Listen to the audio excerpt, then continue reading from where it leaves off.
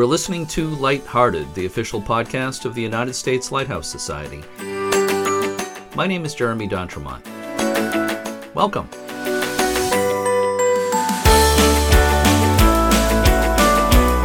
My co-host today is Cindy Johnson, Operations Manager of Friends of Portsmouth Harbor Lighthouses. Hi, Cindy. Hello, Jeremy. This is episode 86 of Lighthearted, slated for October 26, 2020. On October 26, 1936, the first electric generator at the Hoover Dam went into full operation. And on October 26, 1977, smallpox was officially eradicated. Born on October 26, 1973, was the American writer, actor, and singer Seth MacFarlane. He once said, quote, "The only problem is time," unquote. I'm not sure it's the only problem, but it's definitely part of what makes so many things in life a challenge. And speaking of time, today we're going to talk about a lighthouse that desperately needs to be rescued before the forces of nature destroy it forever. Later, we're also going to have another installment of Photo Tips with Mike Leonard. But first, we're going to talk about the Harbor of Refuge Lighthouse in Delaware. And our guest is Rick Ziegler, president of the organization that owns the lighthouse. Cindy, please help me tell our listeners about Harbor of Refuge Lighthouse. Sure, Jeremy.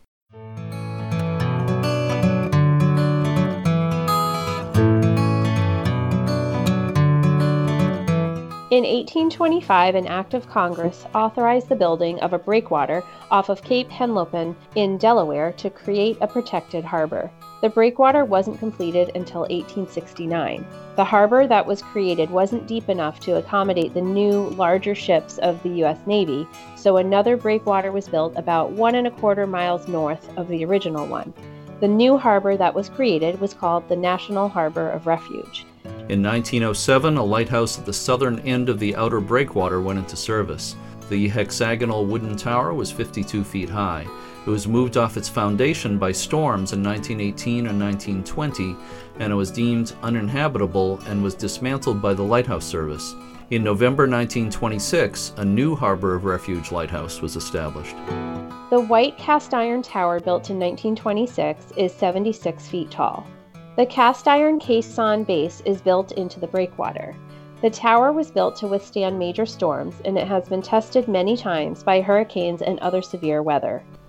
The lighthouse was automated in 1973, and the Coast Guard crew was removed. After some years of neglect, there was a major renovation in the late 1990s. The Delaware River and Bay Lighthouse Foundation was founded in 1999 by author and preservationist Bob Trapani Jr. and Dan McFadden, a former Coast Guard lighthouse keeper. The new organization became the steward for Harbor of Refuge Lighthouse, and a lease was signed with the Coast Guard in 2002. Then, in September 2004, ownership of the lighthouse was transferred to the organization under the guidelines of the National Historic Lighthouse Preservation Act. The breakwater on which the lighthouse stands has deteriorated badly. In 2007, Congress appropriated funds for a study of the breakwater. The U.S. Army Corps of Engineers awarded a contract for nearly $3 million in repairs to the breakwater wall under and near the lighthouse, and the work was carried out in 2011. In recent years, the breakwater and the concrete base of the lighthouse have continued to deteriorate. About 70% of the rocks around the base has been lost. The channel between the lighthouse and Cape Henlopen has gotten narrower, resulting in a faster current and deeper water. Lighthouse tours conducted by the Delaware River and Bay Lighthouse Foundation have been offered seasonally, with the exception of this year because of the COVID-19 pandemic. The group's volunteers have done much maintenance at the lighthouse, including a repainting this year. Rick Ziegler is the president of the Delaware River and Bay Lighthouse Foundation. Rick lives in Lancaster, Pennsylvania, but Lewis, Delaware is his second home. He's long had a fascination with lighthouses, and he got his first tour of Harbor of Refuge Light in 2004. He became a member of the Delaware River and Bay Lighthouse Foundation that day. He started going on volunteer work trips in 2009. He became a board member in 2012 and became president in 2019. I had a chance to speak with Rick Ziegler in late September. Let's listen to that conversation now. I am speaking with Rick Ziegler, who is the president of the Delaware River and Bay Lighthouse Foundation. Thank you so much for being with me today, Rick. Glad to be here. I hope it's as nice today down in Delaware as it is here on the New Hampshire seacoast. Yes, it's beautiful here as well. We're in late September as we record this. People will be hearing this actually in late October, but we are recording on September 21st. So, Rick, let me start by asking you, how did you get involved personally with the lighthouse? Well, actually, I've been interested in the lighthouse since a high school trip to Lewis, Delaware. I had my first tour in 2004. We were vacationing in Lewis, and I just happened to pick up a newspaper and saw an advertisement for lighthouse tours. And I called them, and one was leaving in about 2 hours. So I hustled on over and got to get my first tour that day. It was a great experience, and I became a member of the foundation that day. I started volunteering on work trips to Harbor of Refuge Light in 2009 and became a board member in 2012 and just became president last year. You know, I realized that a couple of minutes ago I asked you how the weather is down in Delaware, but you actually live in Pennsylvania. Is that correct? I do. I live in Lancaster. Lewis is my second home. So if we could, let's talk a little bit about the history of Harbor of Refuge, the breakwater itself, and the lighthouse. What can you tell me about the breakwater system that was built in the 19th century to create a harbor of refuge near Cape Henlopen? Yeah, interest in building a breakwater and creating a harbor for ships to dock in storms actually began in 1822. Lewis was chosen over a couple of other sites because of its proximity to the ports of Philadelphia and Wilmington. In 1826, architect William Strickland was hired to plan the building of the structure, and that began in 1828 and was not finished until 1869. It took 41 years to build. One interesting note, this harbor breakwater was the first public works project of the United States government, and it's also the first of its kind in the Western Hemisphere. Very unique and very forward-thinking for something that happened 200 years ago. Yeah, well, that's really interesting. So let's talk about the lighthouse itself now, the Harbor of Refuge Lighthouse. One of the things I've certainly read about a lot there over the years is stories of big storms and how they've affected the lighthouse and its resident keepers. Are there any stories along those lines that really stand out for you? Well, the first Harbor of Refuge light went into operation in 1908. It was a wooden octagonal structure, very beautiful, but they quickly learned that wood is not a good environment for that location. And there were a couple of bad storms in 1920, and each one of them moved the light an inch off its base. So eventually in 1925, they decommissioned it. That's when they decided to build a new Harbor of Refuge light out of steel. There's other stories. 1929, the keepers reported that waves crashed into the second level of the lighthouse, which is more than 40 feet above the water. You can imagine that was the sleeping quarters, because you can imagine how nerve-wracking that must have been. My favorite story about the light actually goes back to the first Harbor of Refuge light. There was a keeper named Thomas Moore. It was December, and he was due to rotate off duty and go home. It was right before Christmas, and he wanted to spend the holidays with his family. The problem was it was a very cold December, and they weren't able to send a boat out for him because the harbor was frozen. Which is very unusual. It was just a very cold year, and it happened to be frozen. So he was determined to get home, so he walked from the lighthouse to land and followed land the rest of the way to his house, made it home for Christmas. I know that story because Mr. Moore was the grandfather of one of our current board members. Oh. She always loves to tell that story. Huh. Oh, that's great. That's great to have that personal connection in your organization as well. That's always... Yes, absolutely. Yeah, that's a great story. So speaking of your organization, let's move more to recent history and the present day. Your organization, the Delaware River and Bay Lighthouse Foundation, has actually owned Harbor of Refuge Lighthouse since 2004. And I believe the dock was basically built or rebuilt not long after that, and public tours got going. This season was lost because of the pandemic. as is true for most lighthouses in this country. But I'm wondering if you have plans to resume those tours once the situation improves, which hopefully will be next year. Yeah, we're hopeful next year things will get more back to normal, and we'll follow our typical schedule. We normally do 2 tours back to back on one Saturday each month from June through September. Tell me what happened with the old DCB 36, what some people refer to as an aerobeacon type optic, that is now on display at the lighthouse. I understand it was basically salvaged from the trash. Is that right? Pretty much. When the current light went into operation in 1926, it had a fourth order Fresnel lens with an oil vapor lamp. The DCB 36 aerobeacon was installed in 1947. And when it was replaced with the current optic in 1996, they took the old light apart and just left the pieces on the floor in the watch room, just directly below the lantern room. So when the foundation took over in 2002, volunteers brought all those pieces down to the 3rd level and just spent an afternoon putting it back together. And now it's on display as a museum piece. Oh, that's neat. Yeah. Good thing it wasn't just tossed into the ocean or something. Yeah, it's a part of history. Yeah. Oh, absolutely. People think of the old Fresnel lenses, the classic Fresnel lenses, as being so historic, and they are. But things like that DCB optic are now fading into history. So it's important to preserve those things and show them to the public. Absolutely, absolutely. Yeah. What? Just remind me, what is the optic in the lighthouse today? It is a Vega VRB 25. Yeah, those are pretty common, rotating acrylic light.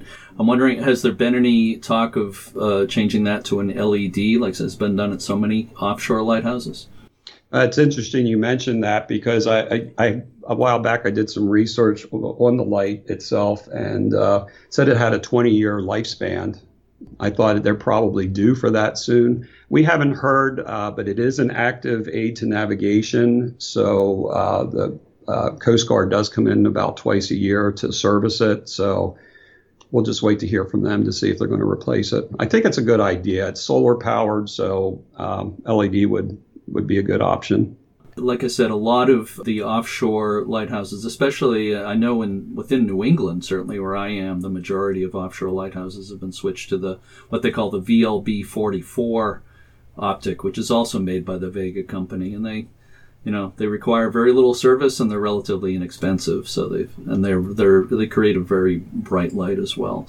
Let's talk about your volunteers. What sort of work do your volunteers do? And I think I've seen mention in press that they actually do some hands-on work, like actually painting the lighthouse.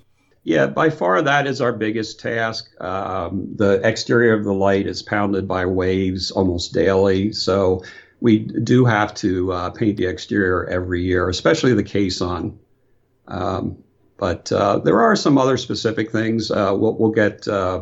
A few years ago, we had a welder come out. He donated his time and equipment. He came out and repaired the door to the watch room for us. Occasionally, we'll have an electrician come out and do some wiring work for us. But yeah, it primarily is painting. It's something we have to do over and over again on the outside. Can you do all the painting on the exterior as well with volunteers, or does some of that need to be done by a contractor? No, so far we've managed with volunteers. We have a strong group of volunteers that comes out routinely, and we usually get it done every year. Oh, that's great. Every year? Oh, that's impressive. Yeah, it's you'd be surprised. We leave the light at the end of the season, and we come back in the spring, and there's rust and everything all over the place. It's like, well, going to start all over again. You're never done, that's for sure. Never done. So the lighthouse, Harbor of Refuge Lighthouse, stands on a concrete base at the end of a stone breakwater. And as I mentioned a few minutes ago, your organization owns the lighthouse. But I'm not quite clear on who actually owns the breakwater. The breakwater is owned by the federal government, actually, and the U.S. Army Corps of Engineers is responsible for maintenance. There were some repairs to the breakwater I think it was about 10 years ago. Is that accurate? Yeah. It is. 2011, the summer and into the fall of 2011, they replaced many of the 10 to 12 ton stones that had fallen off, even using rebar to reinforce them. Unfortunately, many of them have washed away already, and we're back to where we were. And actually, it's a little worse than it was before because there's additional stones that we've lost just in the last year. Is there any reason why the damage to the breakwater seems to have accelerated in recent years? Yes. What we believe is causing it is Cape Henlopen is the nearest landmass to the breakwater, and it is growing. And as it grows closer to the breakwater, the channel for water to enter from the Atlantic Ocean into Delaware Bay is getting smaller. So the water is traveling faster, and that's causing the bottom to get scoured out. According to the Army Corps, it's 120 feet deep at the deepest point now, just off the breakwater. And when it was completed in 1901, it was only 50 feet. It's more than doubled in depth. So that's creating much stronger currents that are causing the damage. I wonder if increasingly bad storms that we seem to be getting, they certainly don't help either. They don't. Yes, that's true. I was reading that your foundation is working with the Army Corps of Engineers to come up with a plan for some new repairs to the breakwater. So what's the latest news on that? Well, over the last few years, they've been doing annual underwater sonar surveys of the breakwater. They just did one about a month ago, and we got the results about 2 weeks ago. The good news is the breakwater below the water line is holding up well. There's not too many changes, but we are losing a lot of those 10-ton stones on the top, and it's very concerning because it's the ones closest to the lighthouse that helps form the foundation to anchor the lighthouse onto the breakwater. So there's no firm plans for what they're going to do to fix it yet. They're looking at a lot of different ideas, but it takes years for them to plan and budget for projects like this. So we're just hoping to get in the queue fast because we don't want it to go too long. So I believe the repairs you talked about that took place around 2011 cost in the neighborhood of $3 million. Is that right? It was about $3 million. Mm-hmm. So do you have some idea what kind of price tag you're looking at for these repairs that are needed? They're talking it could be $10 million or more. Unless they come up with some really innovative approach that no one's thought of yet. So it's going to be a struggle getting that money. So that's why we're asking them to plan now. Yeah. It's daunting is an understatement when you're talking about that big a project and that kind of money. So let's talk about get away from the breakwater a little bit and talk about the lighthouse a bit more. What is the current condition of the lighthouse structure itself? We had a new dock built it was finished in November of 2016. And the first thing we did when we went out in 2017 was bring some structural engineers to do an assessment. And they did a very thorough job with that. And we were happy to see that the lighthouse itself is in very good condition. There are some things that we need to fix, but nothing urgent, nothing that would prevent us from going out there and working at the light or bringing tour guests out. So that's some good news. It's that the lighthouse is very well built and it's holding up well for being almost 94 years old. I just want to mention that your organization, the Delaware River and Bay Lighthouse Foundation, was founded back in 1999, co-founded by a good friend of mine, Bob Trapani Jr. Yes, I know Bob. Yeah, who is now has been the executive director of the American Lighthouse Foundation, based in Maine now for quite a few years. He founded it along with Dan McFadden. Is that right? Who was a former Coast Guard keeper? Yes, that's correct. Mm-hmm. I know that when the organization was founded, the lighthouse was in pretty rough shape. Yes, it was. Like back in 2002 when the foundation took over, the windows were boarded up and, the DCB 36 was in pieces. There was a lot of lead paint that had to be removed. So there was a lot of work to do in those early years. Around how many volunteers do you have, and are you looking for more volunteers? Yeah, I don't know the exact number, but I'd say we probably have a pool of about 25 to 30 volunteers. Mm-hmm. They don't all go out at every trip, but many of them make as many trips as possible, and we're always looking for more. Absolutely. And what kind of, you mentioned painting, but are there other tasks as well you need volunteers for? They can sweep floors, do dusting. One project that we have that we would like to do in the near future is to have the floors refinished on the upper levels. They're beautiful white pine floors. They're in very good shape, but they would look really great if they were refinished. So at some point we hope we can get someone to volunteer their time and expertise to refinish the floors. So let me ask you, obviously there's a need to raise a lot more money. Hopefully I would think grants might be in order, but grants are not necessarily so easy to come by these days. We're finding that, yes, that's very true. Yeah, government grants have mostly dried up on all levels, so it's really difficult. Yes. You never know where your next $1 million might come from.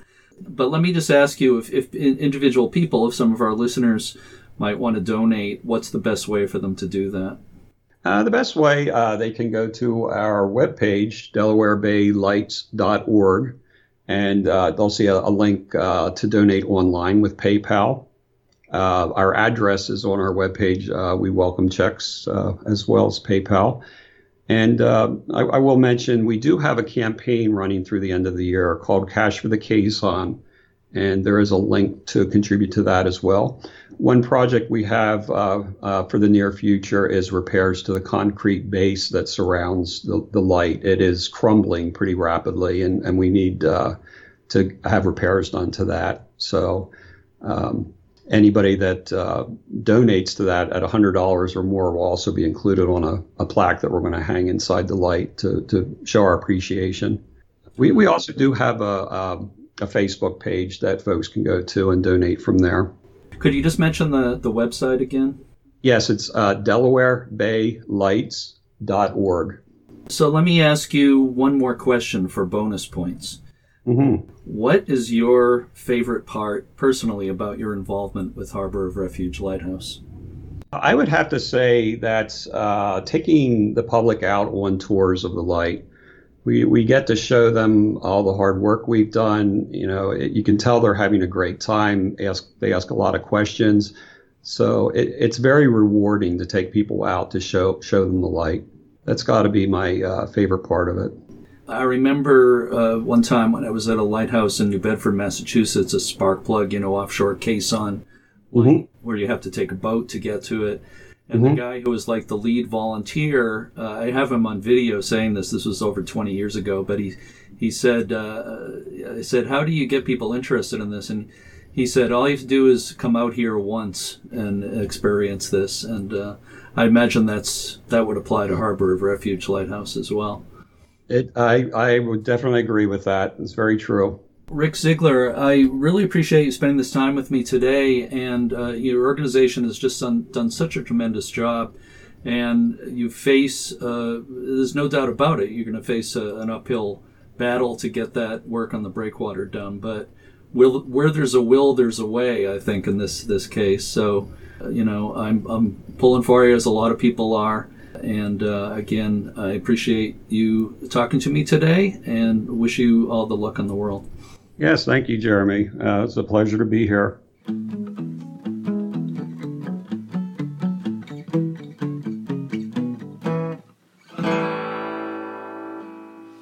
Thanks to Rick Ziegler for today's interview.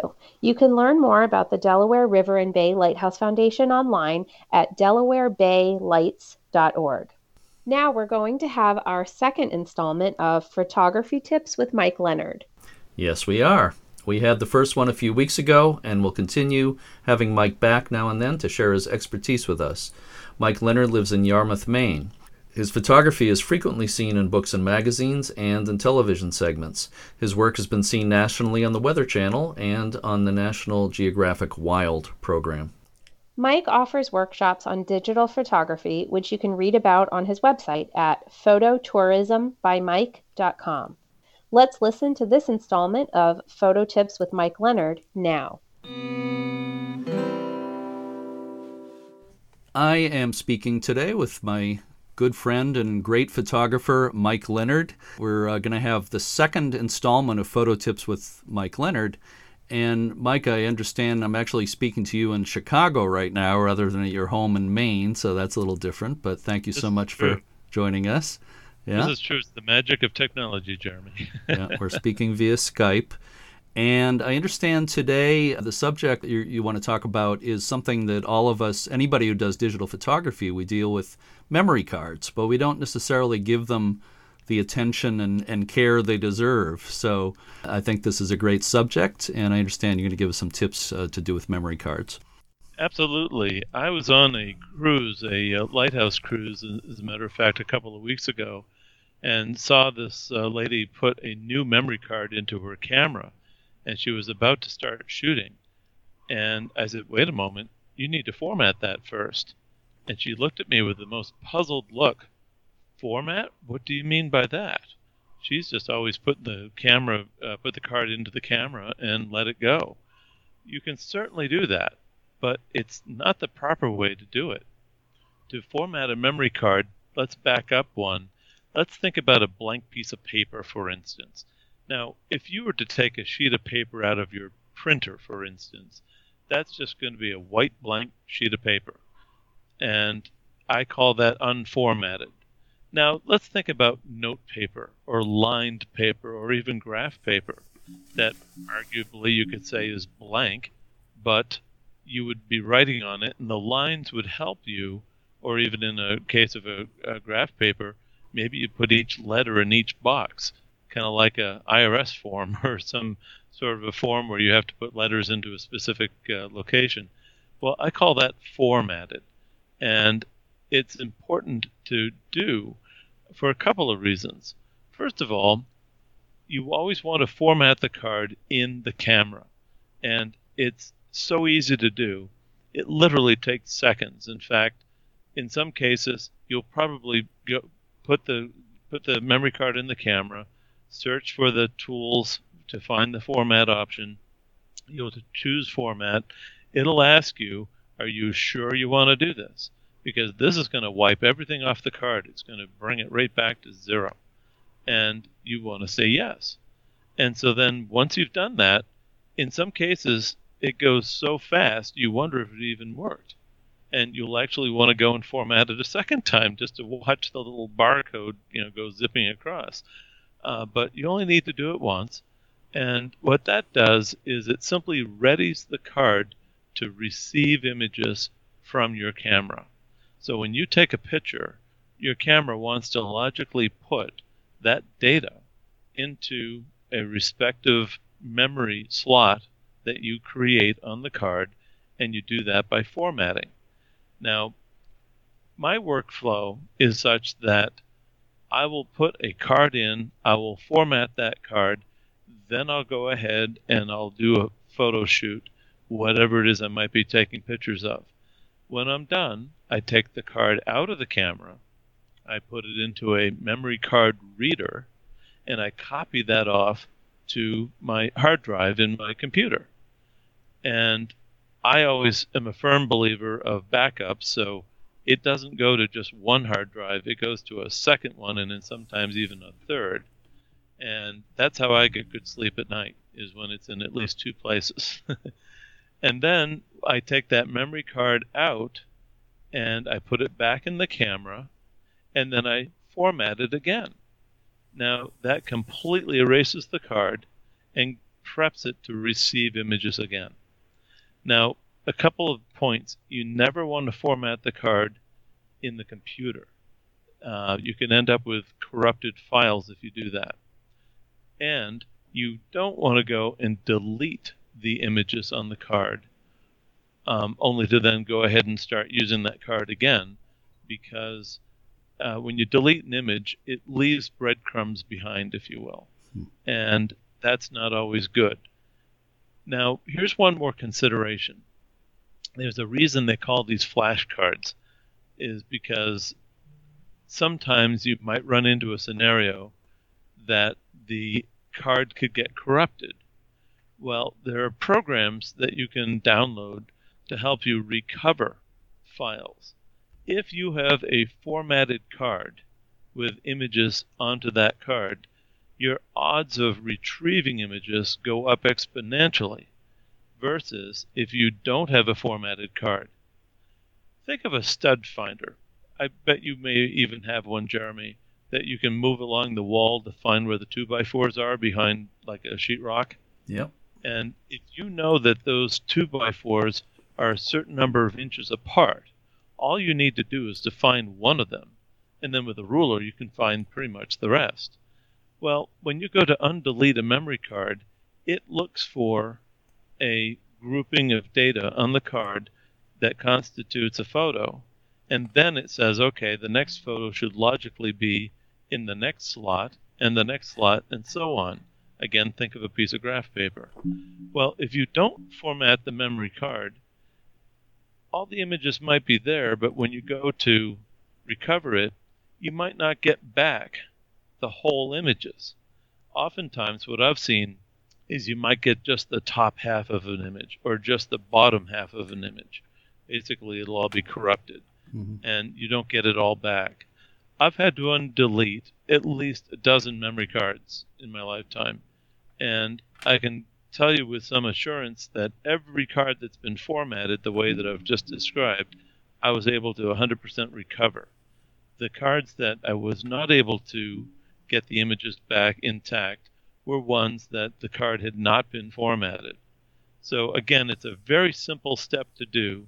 You want to do it with every card, and you want to do it before you start taking pictures.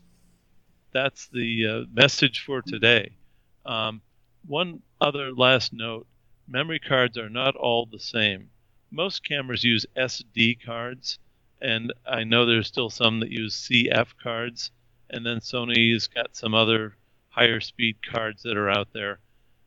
But back to the SD cards, I would rather have a high-speed memory card as opposed to a slow-speed memory card.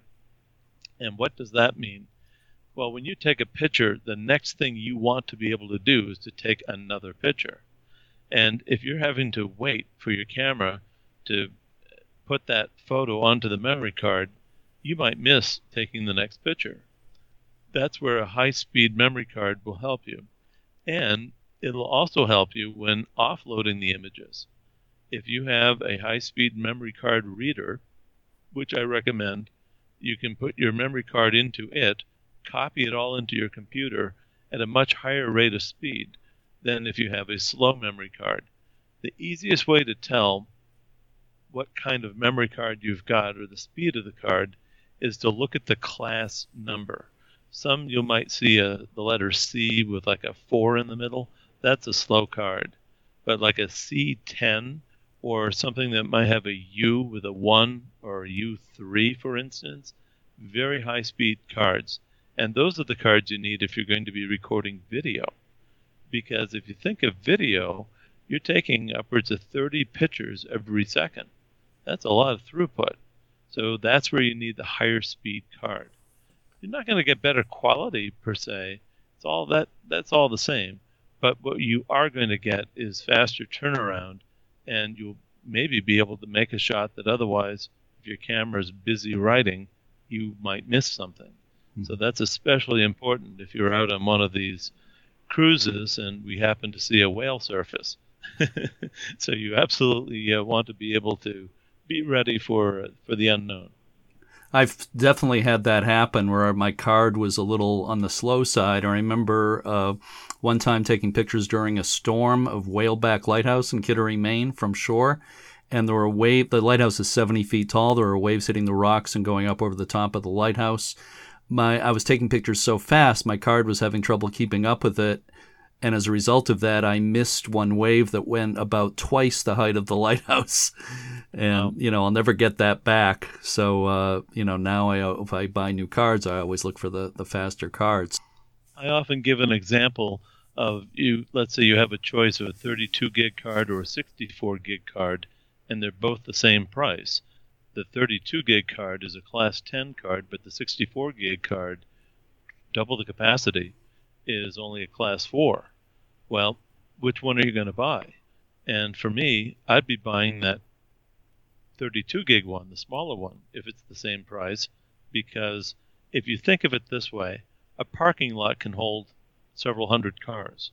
So can the turnpike. The difference is, in the parking lot, those several hundred cars at most are maybe going 2 or 3 miles an hour. On the turnpike, they're doing 65 or 70. So you always want the higher speed when you have that option.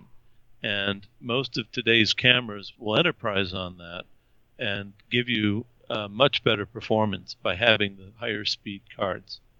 I think we should mention your website at this point, which is phototourismbymike.com. I know that's a mouthful. Well, that's not so bad. Phototourismbymike.com. Yeah. And if people have questions for you, can they contact you? Is there contact information on the website there? Yes, there is a way to reach me through the website, and I'd welcome anybody who might have any questions about cards or anything that we've talked about on these programs to reach out to me that way. You can also see a list of upcoming events that I hope to be populating that sometime in the next couple of months for photography events and photo cruises and your favorite lighthouse photography cruises that we've got at least 3, if not 4, in the works for next year already. So I'm hoping to be able to be posting information about those for the calendar year 2021. Sounds good. I sure hope we'll see each other on some of those cruises next year. We're all keeping our fingers and toes crossed at this point, but let's think positive for next year.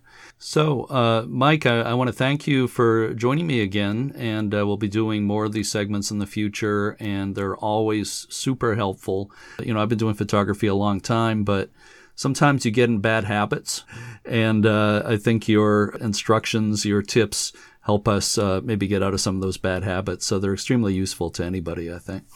Well, thank you, Jeremy. And it's certainly something that applies to anybody with any kind of a digital camera. Even the phones that will accept a memory card, one of the options in there is to format the card. So before you start putting apps and photos and stuff onto that card, if you put one of these into your Android-type phone or the Google Pixel or any of those that accept cards, look for the format option. Do that first, and you'll be all set. Sounds good. Well, thank you again, Mike Leonard, so much. And again, phototourismbymike.com. People want to look at your events and ask you any questions. Thank you very much, Mike. Thank you for this opportunity, Jeremy.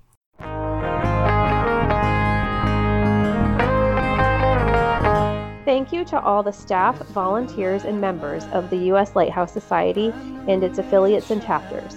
To learn more about the Society, go to uslhs.org.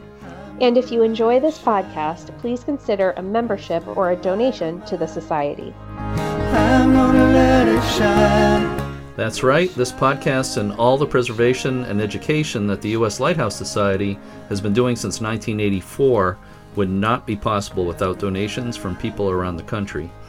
And there are also regional lighthouse organizations all around the United States. If you love lighthouses, please consider a donation to one or more of your favorite organizations. If you listen to this podcast using Apple Podcasts, please rate and review us. And if you're involved in preserving any kind of history, keep up the good work. That's right, we're all on the same team. As always, thanks for listening and keep a good light. All in my house, I'm gonna let it shine. All in my house, I'm gonna let it shine. Let it shine, let it shine.